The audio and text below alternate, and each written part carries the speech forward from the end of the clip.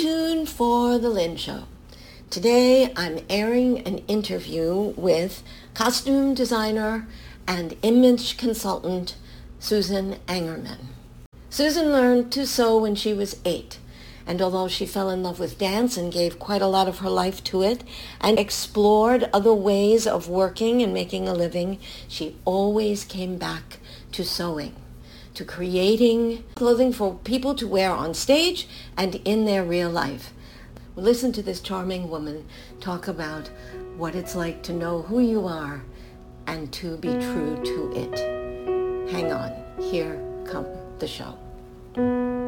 Hearing from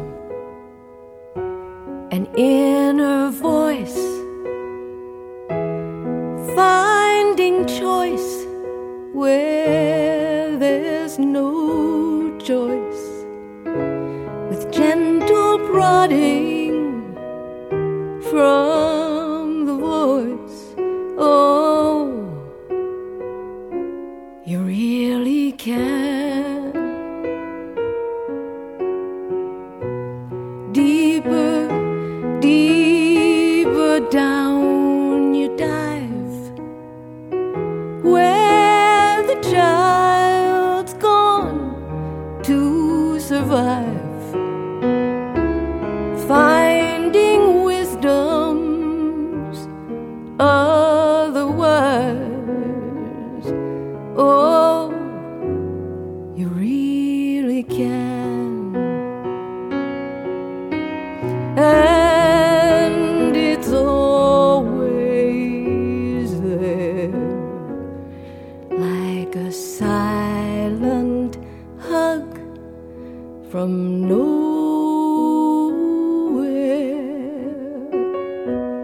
sitting in my own soft lap,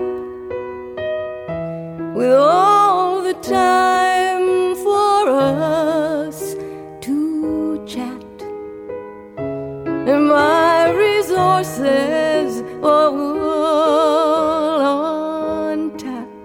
Oh, I really can.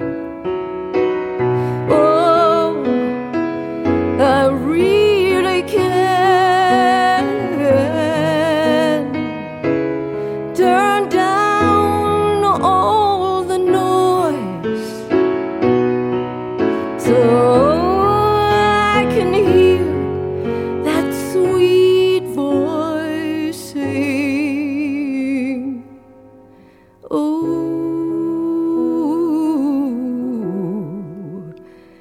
you really can. Hello and welcome to The Lynn Show. The Lynn Show is about being the person you really are, not the person you think you have to be, or the person other people are, or the person someone told you you had to be, but the person you really are. Unfortunately, so many people get the idea that their childhood, there is something about them that isn't okay, something about them that they shouldn't be, something that they naturally are but ought to be ashamed of, and decide to pretend that this or that isn't true of them and get so good at it that they forget that something that was natural to them and isn't true, and they come into adulthood in denial for things which are really true for them. So the Lynn Show is about saying that if this happened to you, if there was something essential to you that got left behind, it is not too late to recover it. In my shows, I interview people who make their living or their life with an art, because when you listen to them, you can hear what it sounds like to be who you really are. And when you listen to Susan Angerman, you are listening to a woman who always knew who she was. And although there were moments in her life when she tried on a different way of being, she knew very quickly this was not right. And she went back to being Susan. It's lovely to listen to someone who really knows who she is and honors it. Here now is Susan Angerman.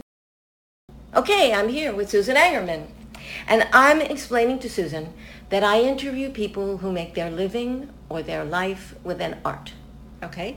And am I correct in assuming that the art at which you are spending some of your life, making some of your living, is the art of costuming? Yes, making some of my living part of my life. Okay, good. So I only ask one question, and it is, can you tell me, do you remember the very first time in your life that costumes, clothing, looked interesting to you, drew you?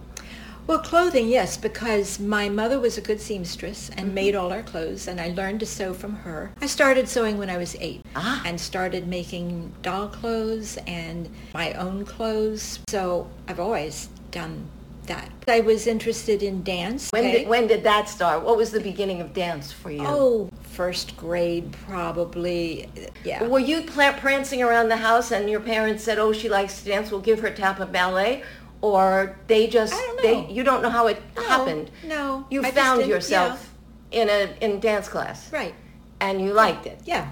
And when I was about 11, the dance teacher said, you know, I can no longer take you further on. So were you saying, I want to do more, or?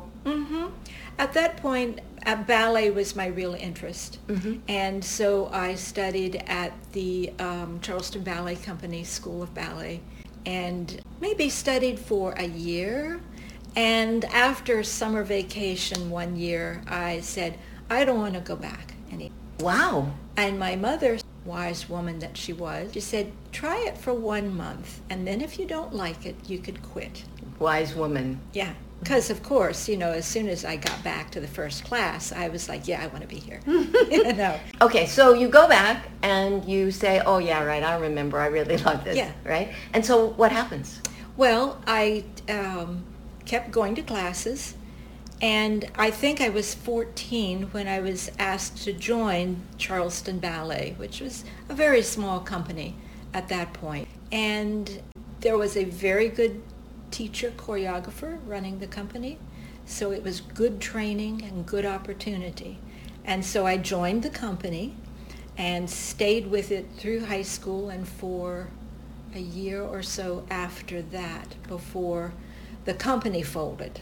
Okay, now 14 seems Yeah. very young. 14's not all that young in ballet. I mean, that's kind of like your beginning years, but ballet has a very short lifespan for a lot of dancers. So if you're in your mid-20s, you're getting close to over it. But this was a mixed group. Some of us were that young. Some were 20s. I think there was one person at least who was in her 30s. So it was a real range of people, and there were a few men in the company and mostly women, of course, like it always is. But it was a broad range of people. And you stayed all through high school. Did you like it? Oh, I loved it. Yeah, Definitely. Yeah. I had very little social life connection to my high school, because every day after school I would immediately go for classes and rehearsals. So all my deep friendships at that time were made through the ballet company. So were you thinking that dance was going to be your career or your life? Not ever that seriously. There were a couple of people in the company who did go on and really begin to make a career for themselves. I didn't. It just went as far as it could go there. And I think one of the reasons was the work we were doing with that particular company at that time was very satisfying artistically. So there was enough opportunity. I didn't feel like I had to go somewhere else to get a full benefit from dance. Okay, so what were you thinking what else you might be doing with your life? No, I don't plan that far ahead. No, you were just you were just going one day at a time, right? Yeah. Okay, well, at that point, let's see. Certainly the sewing had continued, because being a very small, poor company, we had to make our own costumes. That was a beginning transition into costuming. so you're graduating from high school. Are you Right. thinking about what you're doing? I knew I wasn't going to go to college. My parents kind of wanted me to. The only school in the area that I could really afford to go to, I had no interest in. I did want to keep dancing at that point as much as I could with the company.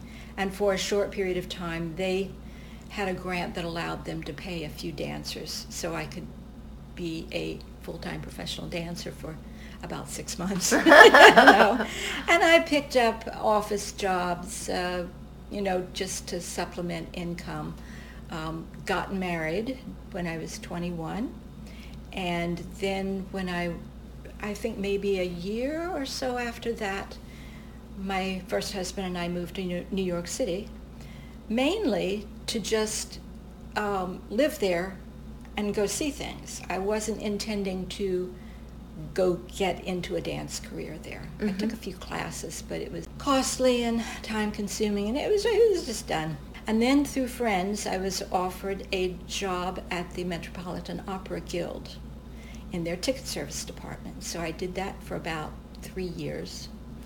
And at that point decided that I wanted to be on my own, doing something else. On your own, meaning? Not working for somebody else. Yeah, right. So went to design school, French Fashion Academy in New York, which is where I studied the pattern making, draping, sewing for fashion. Mm-hmm.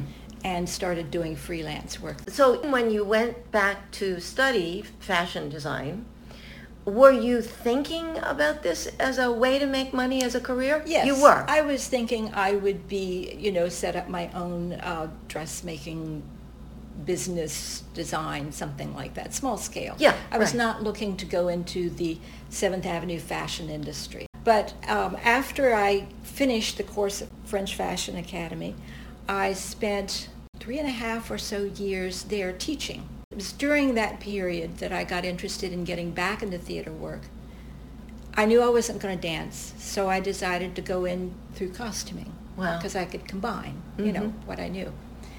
And I went to Barbara Matera's costume shop in New York, which was the predominant costume shop in the city. They did, American Ballet Theater, and they did all the big Broadway shows, and that was the place. And so I worked there for a year, and at the same time got freelance design work for some small productions. I took a couple of classes. I took an illustration class from one woman who was teaching out of her home, and I took some other theater design classes from a small independent school down in the village, and kind of pieced together information and contacts that just kind of built on each other. And you kept following whatever felt right at the moment, and it led to wherever it went, right? It really did. Yeah. Did go back to French Fashion Academy and taught for about another 3-4 years there. Teaching, doing some freelance costume work, doing some freelance pattern and sample making for independent designers, other designers, just, kind of piecing it together. A little bit of wardrobe assistant for TV. So I was just kind of... Yeah, it's lovely. You're spending virtually all of your time doing something that you really love, that you're not only good at, but getting better and better at. Mm-hmm. You didn't actually say this, but the implication, to me anyway, was that you just love the theater, that you like being involved with theatrical productions, right. with the theater community, with people like, am I wrong about that? No, that's true. And I think what it is for me is not only is it just the costume, the clothing, and the dance background, but it's really about the people you work with and the fact that it's collaborative. Yes. And you have to work with others to make a production happen. And that's really the most enjoyable part. Yeah, you're a collaborator. Yeah. You are comfortable in a situation where you're collaborating. and you've created several careers which actually demand collaboration. Right.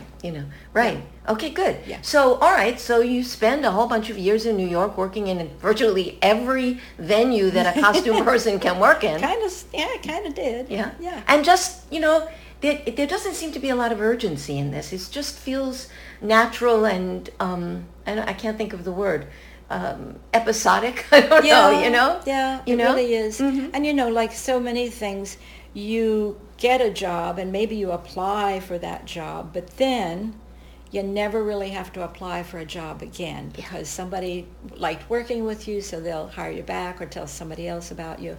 And on it goes. Yeah, and of course, what this says is that you are not only good at what you do, but the fact that you like and are clearly good at collaboration. Yeah. That's what makes people want to work with you. Easy to work with. Easy to work with, exactly. Yeah. Okay, so here you are in Sarasota. How did that happen?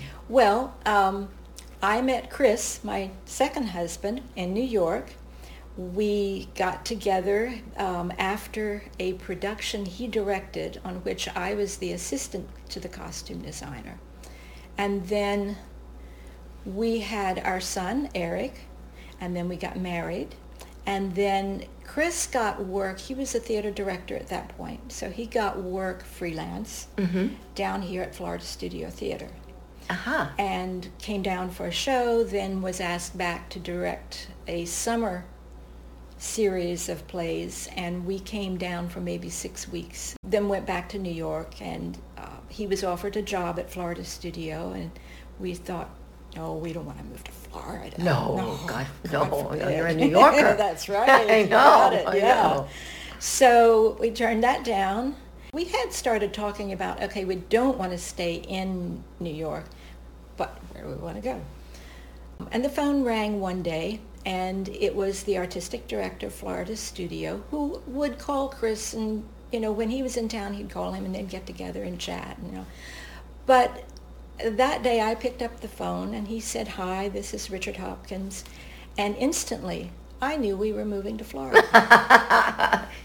There was no reason. There had been no further discussion of a job opportunity or anything. Right. But I knew. Yeah, this is how you act anyway. This is what happens to you. Yeah. Oh, yeah, this is it. This is the next move, right? Yeah, exactly. Right. And they continued to negotiate for months. Well, I knew we were going. It's wonderful. So that's what brought us here in September of 93. Okay, so you moved to Florida. So what happens? So Chris started work at Florida Studio as an associate director. And because I had costume design background, I started designing freelance there. And then I also designed a show at the Players Theater. The Players hired me as their costume shop manager. So I continued to design an occasional show at Florida Studio and be costume manager at the Players. So I was at Players for 9 years. Mm-hmm. And I decided that I wanted to start my own business doing wardrobe image consulting. And so I left the Players. I continued to do, I think, some freelance design work, but I took a job as an outside salesperson for a small office supply company. Thought it would be fun, people, meeting people, and talking. Right. Big mistake. Yes, right. They were great to me. I have nothing bad to say about them. It's just not what you do. Me. It's not who you are. The No. right choice for me. No. Yeah. It's for one thing, it's not collaborative. It's solo. Yeah, it is more solo. Yeah, absolutely. So. Yeah. So then right after that, I got the opportunity to go be shop manager at Florida Studio. Mm-hmm. So I did that for 7 years, at which point I left that job to do freelance work again, and that's how I'm now doing freelance costume design at Florida Studio. Now, I'm just curious. You said when you left the Players, you were going to do, it sounded like helping people dress. Yes. What did you call that, and what did you do? It's a real business. Image consulting. Image consulting, yes, right? Yeah. And so I had attended a seminar given by a very good image consultant, and it was a very thorough program. And I was sitting there thinking, I can do that. I know that. Yes. I know all that stuff. I can do that, So I did. And I still do that.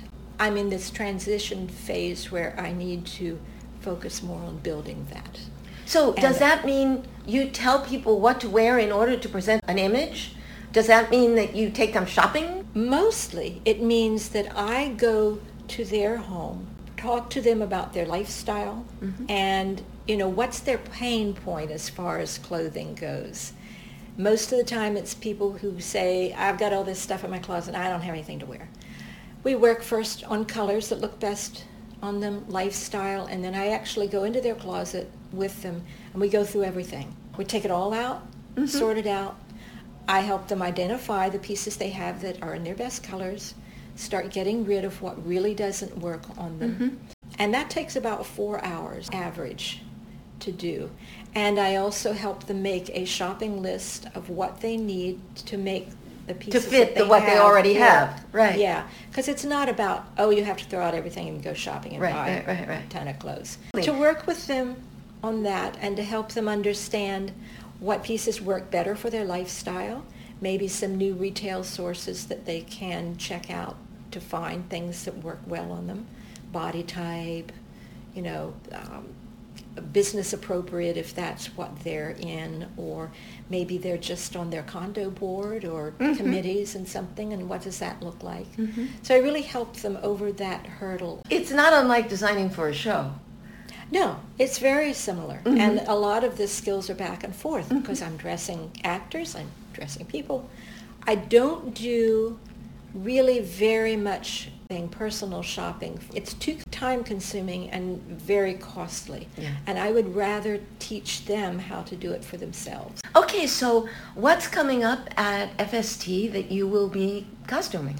My first project is the first cabaret that opens first week in October, and it's called Unchained Melodies.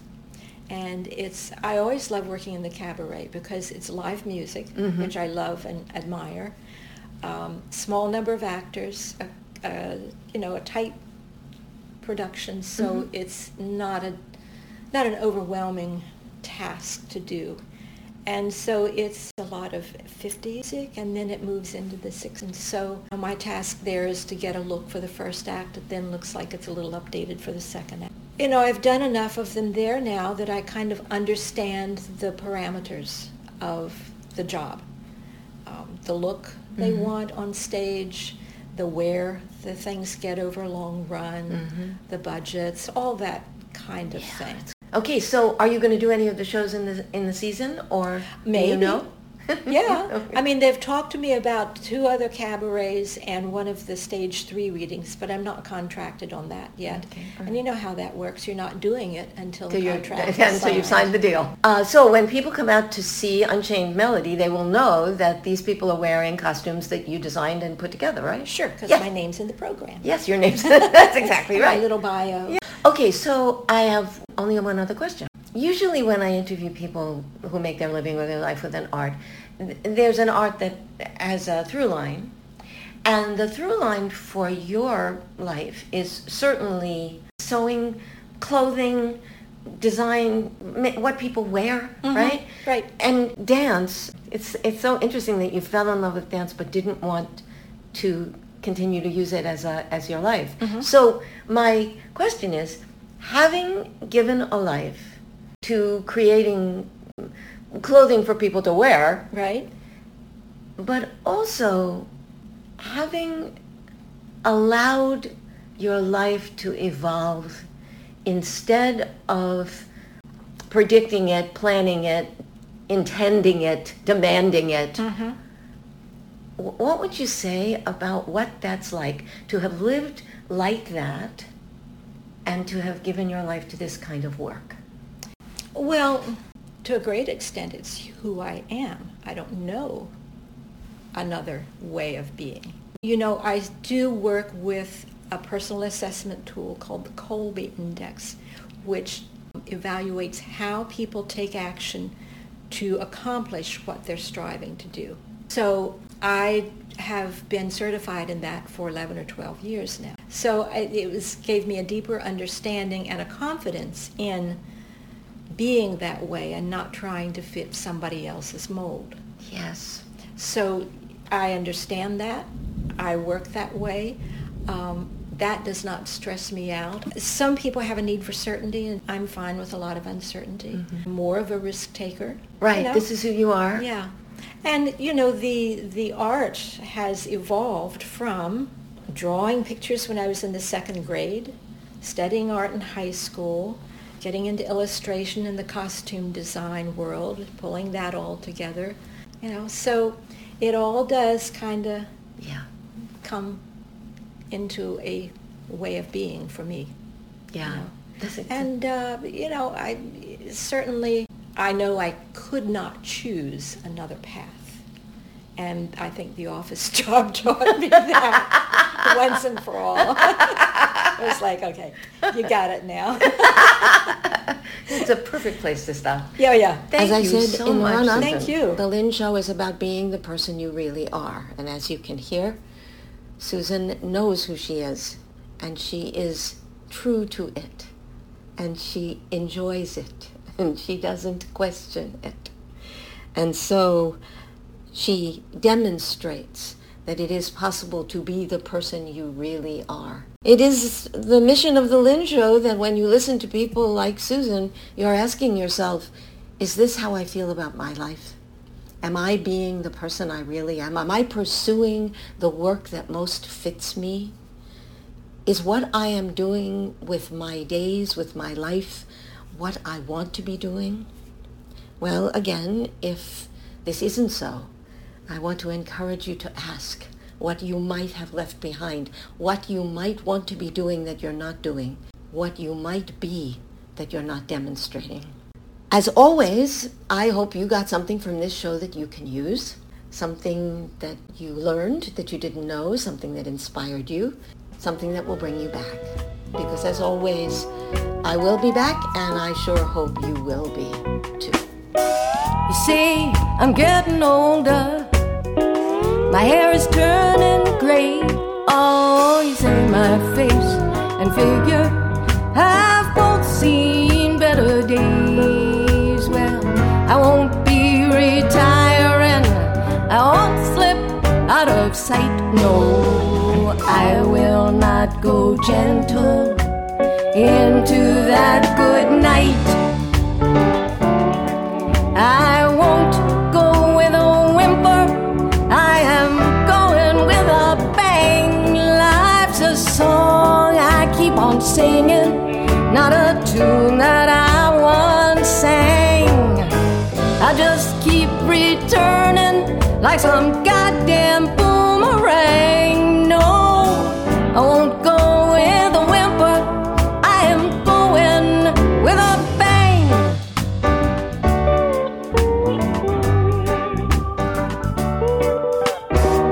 You see that I have had my shot.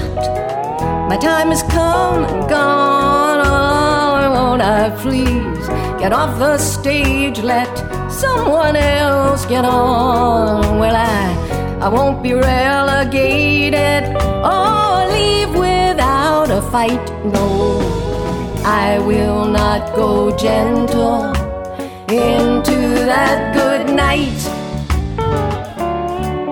I won't go with a whimper. I am going with a bang. Life's a bell I keep on ringing, not a chime that I once rang. You may think it's unseemly. Well, I don't give a dang. No, I won't go with a whimper. I am going with a bang. Rising from the ashes every chance I get. I may be running out of time, but it ain't over yet.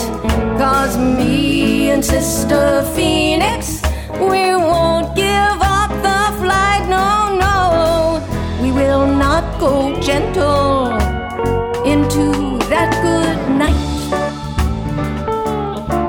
And I won't